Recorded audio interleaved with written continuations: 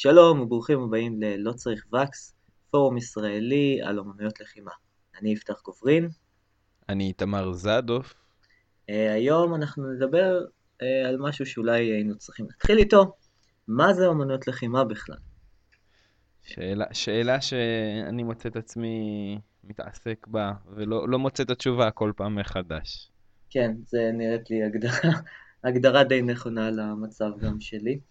אבל בשביל הפרק עשיתי על זה עוד קצת חשיבה, אני מניח שגם אתה רוצה להתחיל על שני הסנטים שלך. אוקיי, אז אני אגש לזה בפן היותר פילולוגי, בוא נגיד ככה. אוקיי, וטוב, אנחנו יכולים רק לשער שהמילה אומנות לחימה בעברית יצאה מהתרגום לאנגלית, שזה martial art. מהמם, אוקיי? בהנחה שמרשל זה לחימה וארט זה אומנות. עכשיו, אם אנחנו מתייחסים ספציפית לכל הנושא של אומנויות לחימה יפניות, זה מאוד מעניין, כי אנחנו מדברים על בודו או בושידו או דברים כאלה. שאם אנחנו, למי שלא יודע, בו זה לוחם, או בושי זה לוחם, ודו זה דרך. כן, נכון? אז בוא נגיד, מאוד מסקרן מאיפה המושג הזה למסע הגיע. אוקיי? אוקיי. עכשיו, זהו, שבודו או בושידו זה מושג יחסית מודרני. מהמם. זה משהו שנולד רק במאה ה-20, למעשה אני עכשיו בסיבוב האחרון שלי ביפן רכשתי ספר שקוראים לו לידתו של הבודו. מגניב. ואותו אדם שקוראים לו אינואה שון אומר דבר כזה, הבודו, כמו שאנחנו מכירים אותו, הוא למעשה נולד בסוף המאה ה-19. אוקיי, ספציפית עם אדם שקוראים לו קאנו ג'יגורו, כן, שאנחנו יודעים אותו כמייסד הג'ודו. עכשיו, הוא לא אומר, המושג הזה לא השתמשו בו קודם, אבל היה מושג אחר שרווח באותה תקופה, אוקיי. אוקיי? עכשיו, היו שני מושגים עיקריים. המושג הראשון זה בו ג'יטסו, שאת הבו אנחנו מכירים בושידו, של עניין של לוחמה, כן. מרשל, לוחם, כל הדברים, וג'יטסו אנחנו מכירים מג'יו ג'יטסו, שזה טכניקות, מהמם. אוקיי? והמילה השנייה, שהייתה רווחת לא פחות, זו מילה שקראו לה בו גיי, אה, שבו, כמו שאמרנו, זה לוחמה, וגיי זה אומנות. כן, כמו גיישה. ולמשל בוא נגיד, יש עכשיו, לא עכשיו, אבל יש הרבה מאוד מילונים או מעין אנציקלופדיות שמסכמות כל מיני בתי ספר של אומנויות לחימה, נגיד מתקופת אדו במאה ה-15 עד המאה ה-17 ביפן, סליחה, מהמאה ה-17 עד המאה ה-19 ליפן, סליחה, אוקיי. ובדיוק קוראות לאומנויות לכם אלה בו-גיי, שממש תרגום לאומנויות לחימה. נכון, עכשיו, אוקיי. הגלגול, איך זה הגיע לאנגלית כמרשל ארט, ואני משער שאחרי זה הגיע לאומנות לחימה, זה משהו שאני עדיין לא, אני עוד לא יודע אותו, אבל זה מה שמעניין, שאם אנחנו מסתכלים לפחות על האספקט היפני, אז באמת, בוא נגיד, כשזה היה לוחמה, לא הייתי אומר פרקטית, כי פרקטית זה קצת לפני זה, במאה ה-15, אבל נגיד לשם כבוד, ובימים שבוא נגיד סמוראים ילכו על האדמה, אז קראו לזה בו-גיי, שזה אומנות לחימה. אוקיי. אז זה מה שיש לי לתרום בנושא. אוקיי, אז יפה. זה באמת הוספת לי הרבה, אבל הנקודת התחלה שלי היא זהה לשלך. זאת אומרת, המעבר הזה של הבוג'וצו, או עכשיו מה שחידשת, בוגי, לבודו. זאת אומרת מהמם. שכיום, איך שאני מסתכל על אומנות לחימה, בניגוד לנגיד ספורט לחימתי, או דברים שהם נטו להגנה עצמית, זה הדו, הדרך. אה, מהמם. זאת אומרת, בשביל שאומנות לחימה תהיה אומנות לחימה, דעתי, צריך להיות בה שני אספקטים. א', איזשהו פן לחימתי, זאת אומרת שמתעסקים במשהו שבמקור היה קשור ללחימה, ומצד שני, שיש בו את העניין של האומנות, זה לא מתאים כל כך בעברית, אני יותר רואה את זה כדרך, שיש לזה איזשהו משהו מעבר ללוחמה הפרקטית, או נגיד לתחרות הלחימתית. עכשיו, זו הגדרה קצת בעייתית, כי בסופו של דבר, כל דבר יכול להיעשות עם דרך. זאת אומרת, עם כוונה של לפתח את האישיות, או ליצור איזושהי תפיסה מעבר לטכניקה עצמה, להשתמש בעצם בטכניקות ככלי. ככלי להתפתחות כן, אישית, אני בדיוק, מסכים איתך, אפשר לתת גם דוגמאות, שאנחנו מדברים על טקס תה, שזה סאדו, בדיוק. קליגרפיה, שזה שודו, עכשיו, יש עוד דרכים. בדיוק, אז נגיד סאדו ושודו לא ייכנסו לאומנות לחימה מן הסתם, כי הם לא. לא לחימתיים. מהמם. ולעומת זאת, בצורה המאוד מכלילה נגיד, אגרוף לא ייכנס לאומנות לחימה כי הוא לא אומנות, אין לו את הדרך. על פניו, אוקיי, על פניו. אוקיי. מהמם. כי בסופו של דבר, תלוי במורה או במדריך, הוא יכול להכניס את התוכן הזה של איזושהי תובנות מעבר לטכניקות עצמם. ואתה אומר שאומנויות לחימה, או דו לפחות, זה משהו שכבר יצוק גם בלי קשר למורה? לא בהכרח, זה מאוד תלוי. כאילו יש אומנויות שזה יותר קל למצוא בהן, בדרך כלל אומנות מזרחיות, זאת אומרת בקונג פו, באייקידו, בדברים כאלה, קראטה, הלא ספורטיבי, מאוד קל למצוא את הדרך הזאת, מאוד קל להגיע אליה, או מאוד מצפים לזה, זאת אומרת.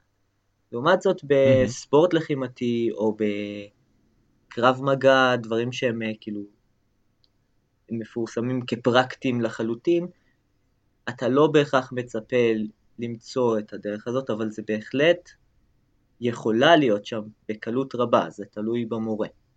אז אני, אתה אומר אז מצד שני זה יכול להיות רק עניין של שם בסופו של דבר. אתה אומר, אוקיי, אני הולך לאייקידו, אז אני מצפה, או אייקידו, קראטה, או ג'ודו, אני מצפה לקבל איזה ערך מוסף, אבל אם אני אלך בלי להעליב אף אחד מהמאזינים, לי יש כבוד עמוק לכל אומנות לחימה ואומנות בשני, אבל נגיד, אני הולך לאומנות לחימה זו או אחרת, או התגוננות רחוב זו או אחרת, אז הבן אדם מראש כבר לא מצפה לקבל שום ערך מוסף, חוץ מלדעת איך לפוצץ במכות. כן, איך להגן על עצמו, כן, אבל זה לא בהכרח חייב להיות ככה, זה איזשהו, נגיד, דעות קדומות שיש לנו על אומנויות שונות. מהמם. זאת אומרת, בהחלט אתה יכול למצוא את המדריכי הגנה עצמית שיש להם משנה מאוד ברורה לדרך חיים ולשיפור עצמי, או גם לדרך אגרוף או אגרוף תאילנדי. אני חוויתי את זה בקפוארה למשל, ולעומת זאת אתה יכול למצוא מדריכים של קונג פו שאין להם שום הבנה כזאת של דרך מעבר לזה, והם באמת מתעסקים רק בטכניקות. אז זה בעיקר עניין של דעה קדומה, לדעתי. אוקיי. ובעצם מה המאמן מכניס לתוך האימון שלו. מה שיוצר את ההפרדה בין אומנות לחימה לספורט לחימתי, או לקרב רחוב, או לא, מה שלא יהיה. אני רוצה לחלוק איתך בנושא הזה. בשמחה, כמובן בשביל זה אנחנו שלמאמן פה. יש נקודה מאוד מאוד גדולה, ואני חושב שהרבה מהדברים האלה, שבוא נגיד ממשיכים, בוא נגיד יותר משלוש דורות, שלושה דורות, אני חושב שכמובן יש למורה מקום אדיר, אבל הדרך בעצמה היא, בוא נגיד, למתאמן, גם אם המורה שלו שם דגש רק על הטכניקות, יש את האפשרות לפתח את הערך המוסף הזה, לדעתי. אני זה מה מסכים, שעושה אותה, כאילו, דרך גדולה יחסית. אני מסכים. אני חושב שאם אין הכוונה מהמאמן, בעיקר לתלמידים מתחילים, יהיה קשה מאוד לקבל את הערך כן, המוסף זה הזה. בלי ספק, זה בלי ספק.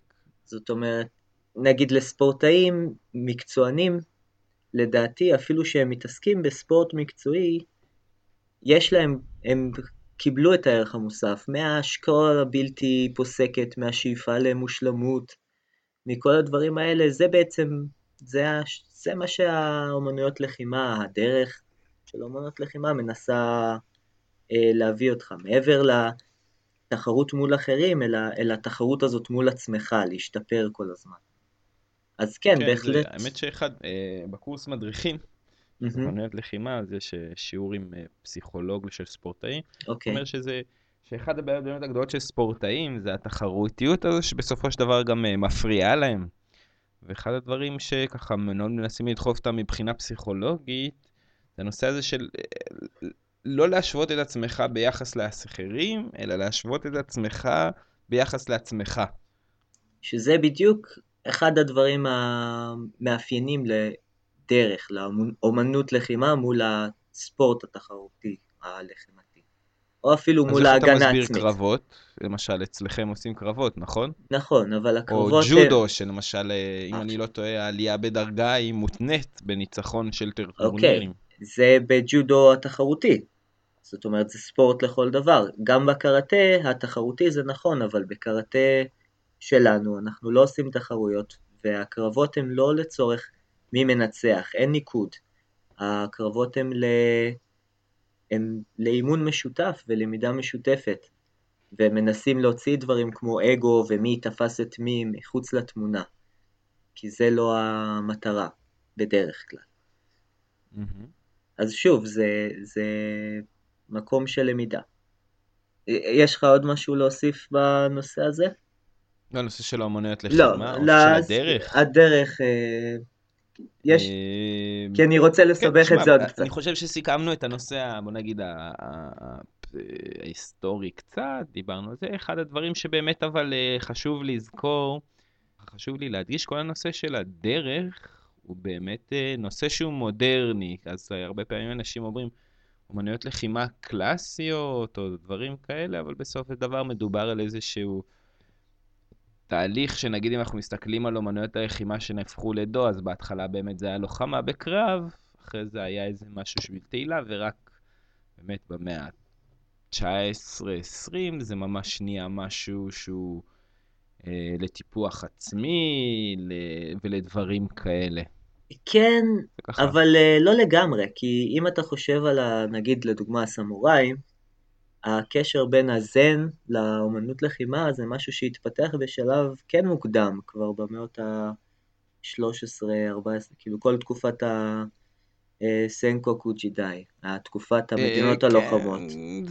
זה לא עד הסוף, זה גם, אני חושב שיש הרבה דברים זה הרבה דברים שאנחנו נותנים לשים איזה פן אסתטי מסוים, שלאו דווקא לא באמת היה באסתטיקה, קיים. לא ברמה האסתטית דווקא, אני מדבר על הרמה דווקא ברמה המאוד פרקטית של הלוחמה, התפיסה של קבלת המוות.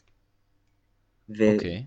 ועכשיו, זה גם סוג של דרך, הרי הקשר בין זן לסמוראים, בין זן בודהיזם לסמוראים, הוא בהתחלה נראה לא סביר, הרי בזן המורים מדברים על חמלה ועל שמירת חיים, אבל הצורה שמגיעים להערה בזן זה הרבה פעמים דרך פעילות חזרה על פעילות מסוימת והבאתה לשלמות, נכון?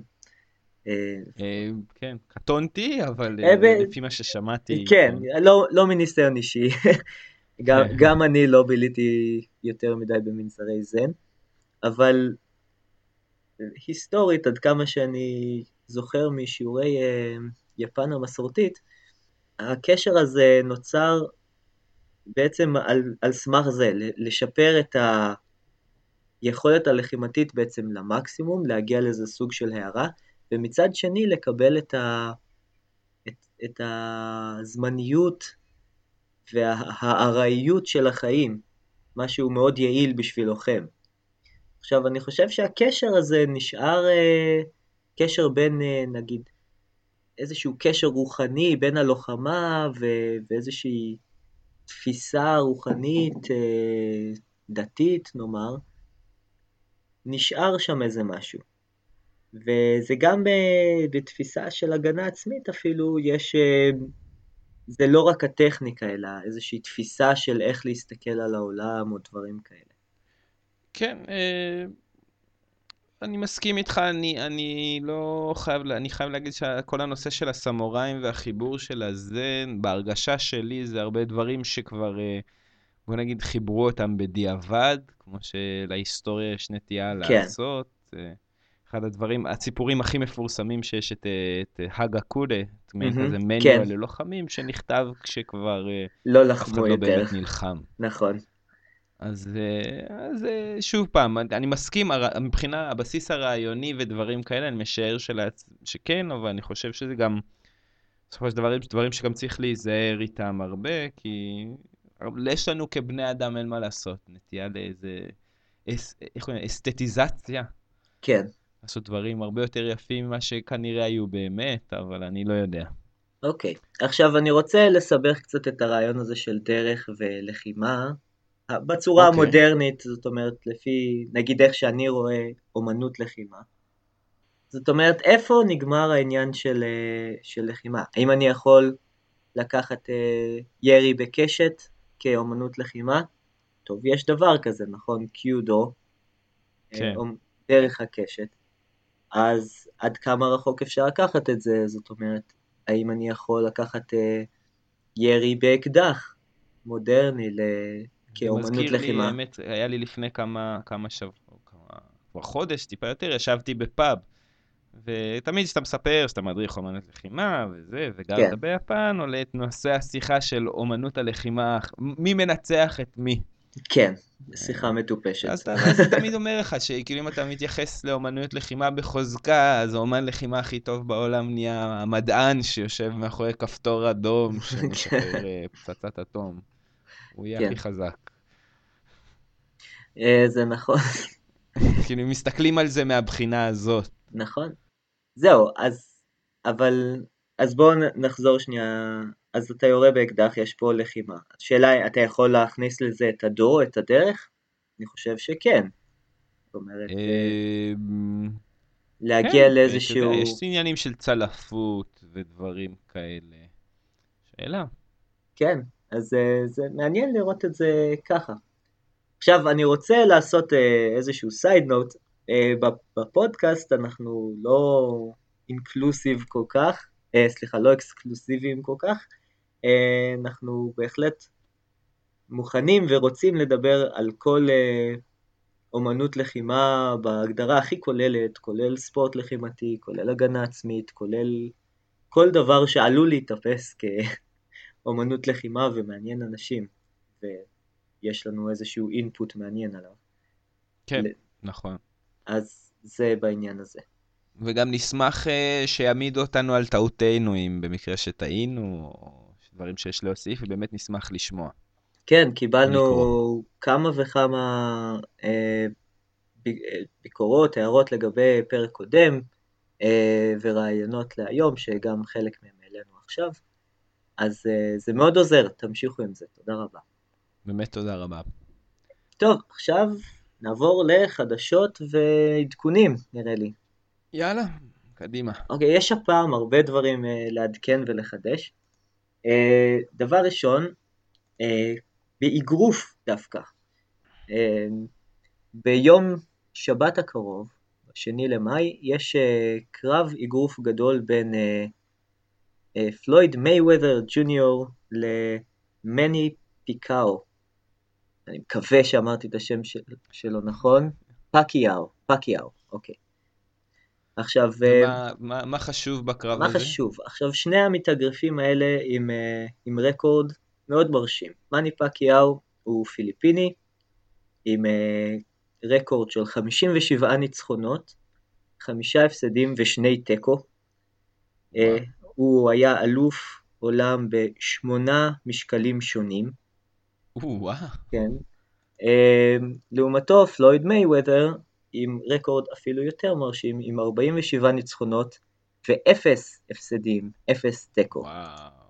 עכשיו, אני לא מבין גדול באגרוף, אבל זה קרב שנחשב לקרב היסטורי, כל מיני סיבות, ולו רק בגלל כמות הכסף שהוא מגלגל. כן, מה זה, לס וגאס?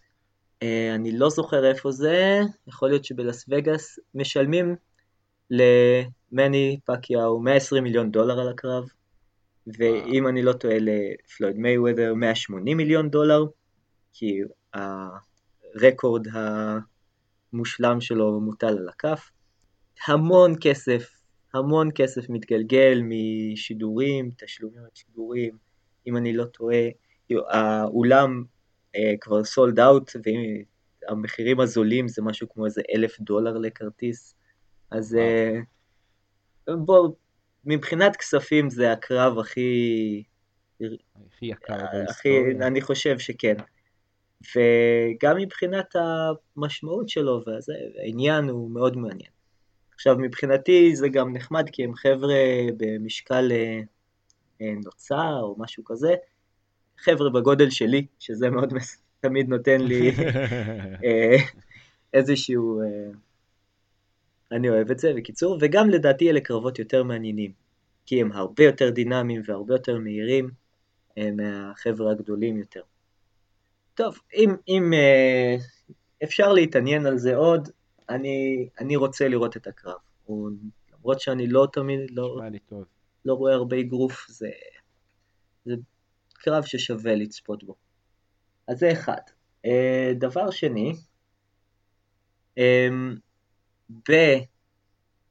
בתאריכים 22 עד 24 למאי, מתקיים פסטיבל דוג'ו בפארק הסחנה בצפון. זה פסטיבל של אומנויות לחימה, 3 ימים של המון סמינרים, אומנויות לחימה שונות, נשים קישור גם נשים לזה קישור. אני הייתי בפסטיבל הזה לפני 8 שנים, אולי קצת יותר, היה מאוד מעניין, מאוד מעניין. אם יש לכם יכולת להגיע, אני ממליץ, זה מאוד נחמד.